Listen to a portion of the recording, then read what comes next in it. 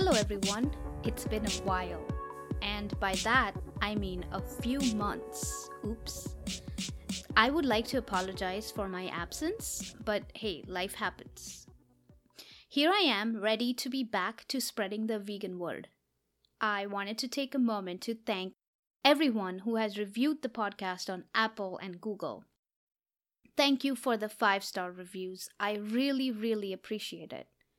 And for others, please leave a review if you like the podcast so it can reach even more people.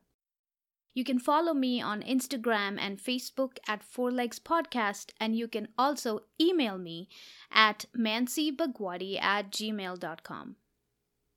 This is 4legs Good, a podcast for pre-vegans, hosted and produced by me, Mansi Bagwadi, a self-proclaimed animal rights activist and preachy vegan. This is a 2-part episode, and I will be touching upon the various areas animals continue to be exploited in: entertainment, fashion, science and technology, and military experiments. In ancient Rome, circa 200 BCE, blood sports involving gladiators fighting animals to their death was all the rage. Hundreds of thousands of spectators would gather at the Colosseum to witness this sporting activity where man would fight beast and come out alive. Gladiators battled against wild animals like lions, tigers, and bears. It was the ultimate show of bravado and the dominance of man over nature. These gladiatorial contests were the first documented instance of wild animals being used for entertainment. Later, around 325 CE, Emperor Constantine banned gladiators due to the barbaric nature of these events and because such barbarity had no place in a civilized society. Gladiators may have been no more, but that did not stop animals from being used for entertainment. In fact, taming these wild beasts and forcing them to do tricks continued on. Wild animals taken from their homes in the jungle were broken according to human will, and traveling circuses then became all the rage. Circuses continue to this day and age with wild animals as their performers, imprisoned and forced to perform unnatural tricks against their wishes. And it's not just circuses that exploit animals either. Marine parks like SeaWorld exploits orcas, dolphins, and seals. Zoos, including petting zoos, exploit animals by keeping them in cages under the excuse of conservation and education. Horse racing, greyhound racing, and sled races are common in America. We cannot argue that bullfighting, cockfighting, and dogfighting are cruel, even if considered to be culturally significant in some parts of the world. This is to say, just like animals used for food, animals used for entertainment is more commonplace than we would like to acknowledge. Let's take a look at SeaWorld. SeaWorld proclaims that the orcas, dolphins, seals, and walruses that live on their premises live long and happy lives. In the wild, orcas live fascinating lives. They belong to the dolphin family and are highly intelligent and social mammals. They live in groups of 5 to 30 called pods, with a set social hierarchy led by the oldest female. They can be found in the open ocean along the west coast of the United States and Canada. They communicate with each other using echolocation, and each pod even develops their own dialects to make communication easier. They can live for up to 50 years in the ocean. 50 years. But only about 15 years in captivity at SeaWorld. Do you agree that nothing beats the open ocean, the rightful home of the orca? The parking lots at SeaWorld are bigger than the tanks the orcas live in. Not to mention, orcas in captivity live alone, without socialization from their friends and family members. We cannot deny that orcas live a short, sad life, just so we humans can pay to watch them perform tricks and ogle at them. The same is true for dolphins, seals, and walruses, who are abducted from their natural habitats and put in small tanks and cages for human amusement. If you visit a lion tamer's website or blog, they will tell you how humane their methods are. But one YouTube search will reveal that this is far from the truth. Most wild animals used for entertainment are born in captivity today. These include orcas, dolphins, big cats like lions, tigers, and jaguars, elephants, bears, and monkeys. Their ancestors were kidnapped from their homes in their natural surroundings and brought to circuses, zoos, and aquariums. Here, they were kept in small cages, starved, beaten, and broken, and the females were artificially inseminated. Because they could not consent to this procedure, they were tied up or put under and then forcibly impregnated. Thus began the cycle of raising wild animals in captivity.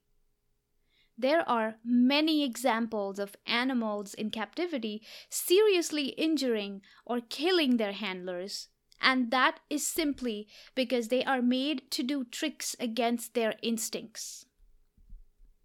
With technology at our fingertips, isn't it better to watch animals in their natural surroundings, being their natural, playful selves? Can't we find other forms of entertainment that do not include exploitation of animals? Cirque du Soleil does a fantastic job of entertaining without animals, and guess what? No acrobats were harmed in the process. Next up, zoos.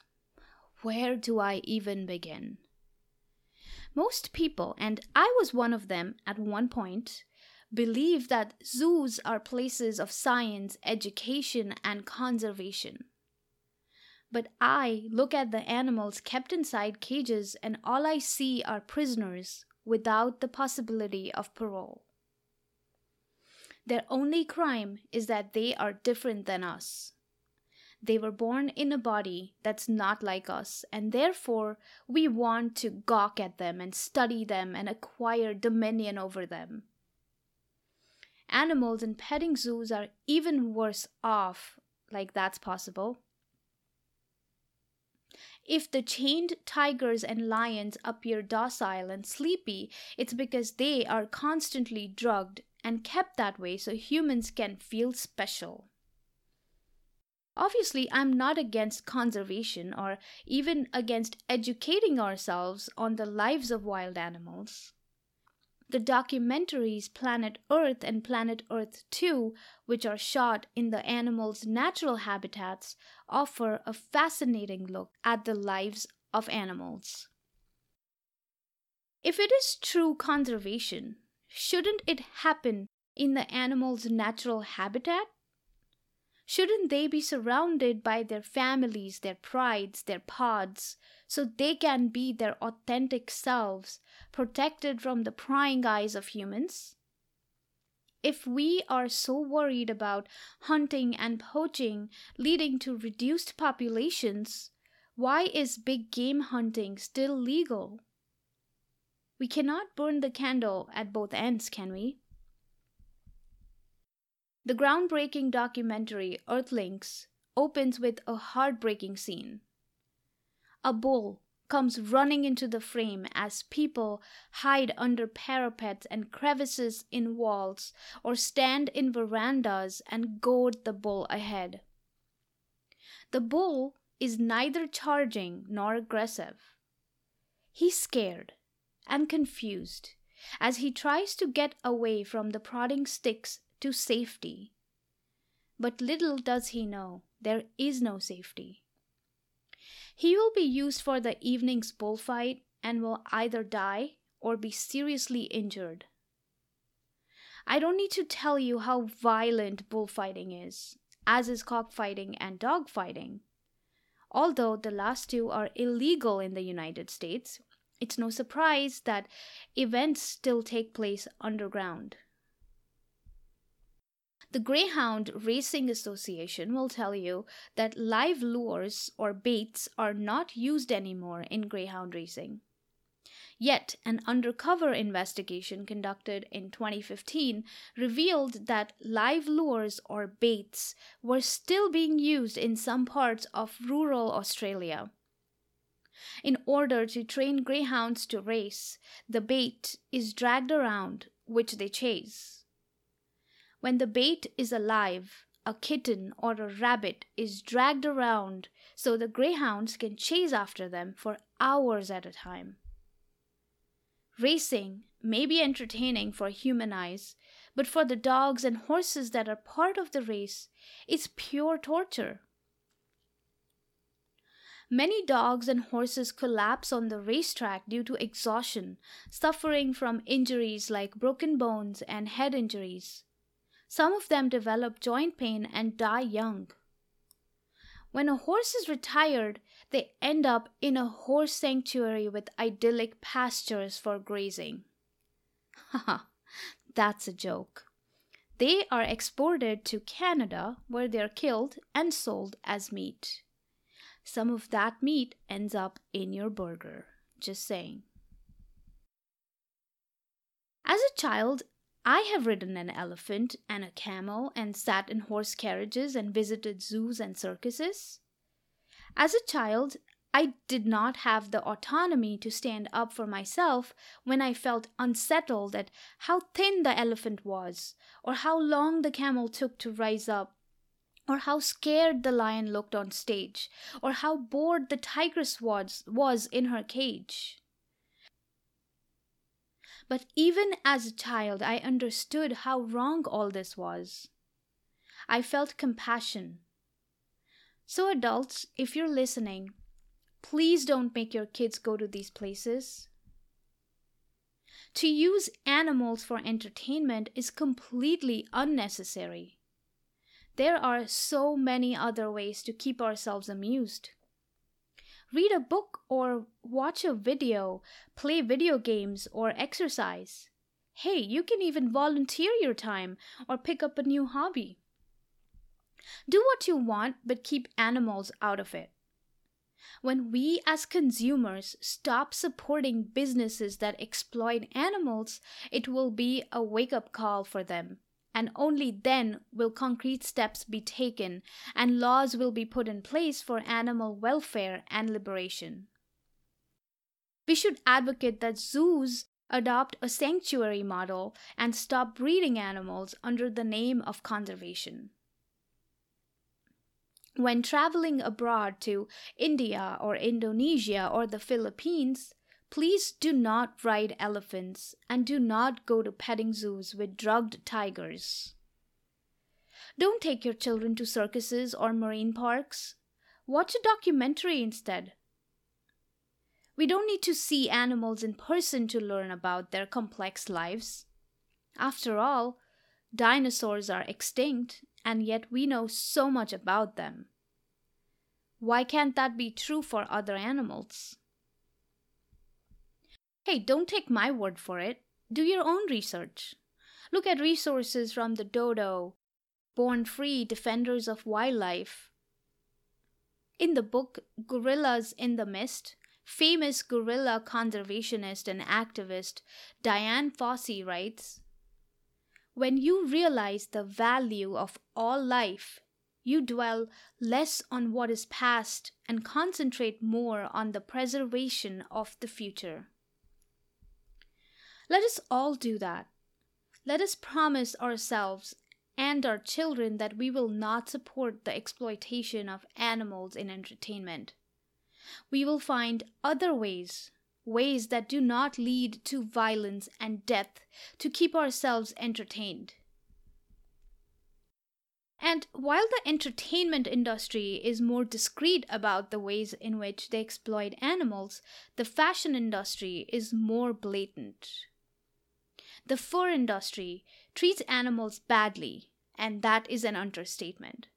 But everyone is aware of how depraved fur really is. Our speciesism and hypocrisy show through when we criticize the fur industry but go on to wear leather, wool, or silk. It could be because the animals used in the fur industry are cute. Rabbits, minks, foxes, even dogs and cats, shocker. While the animals used for leather like cows, snakes, alligators, or silkworms are meh. We don't care about them that much. Maybe we have difficulty connecting with them. But it doesn't matter. Animals have to lose their lives for our vanity. There are many alternatives available to us now. We don't need to wear furs or wool.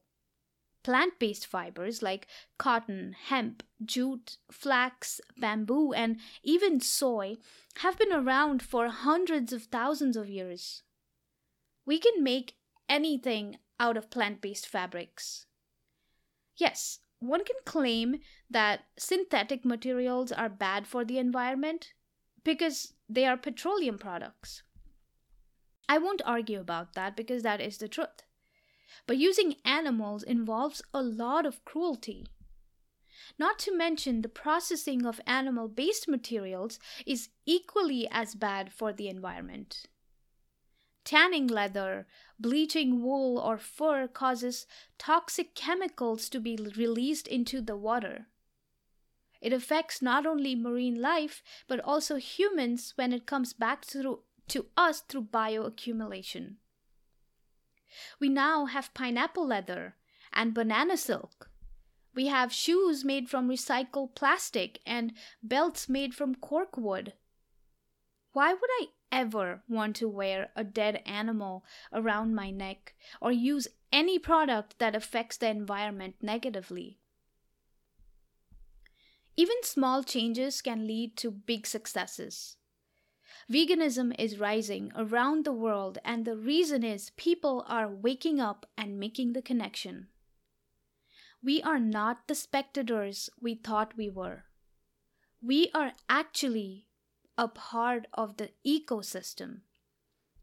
We have looked upon the earth as a means to an end for progress. But we are understanding that it's a delicate balance of a tightrope walker. One misstep and humans will be gone, poof. But Earth will survive and bounce back. We need the Earth for survival, not the other way around. Veganism is just that, a moral baseline we are extending to all sentient beings, not just humans. There is much work to be done, laws to be changed, lifestyles to be modified. Go vegan with me. The world will be a better place, I promise. Thank you for tuning in. See you on the other side.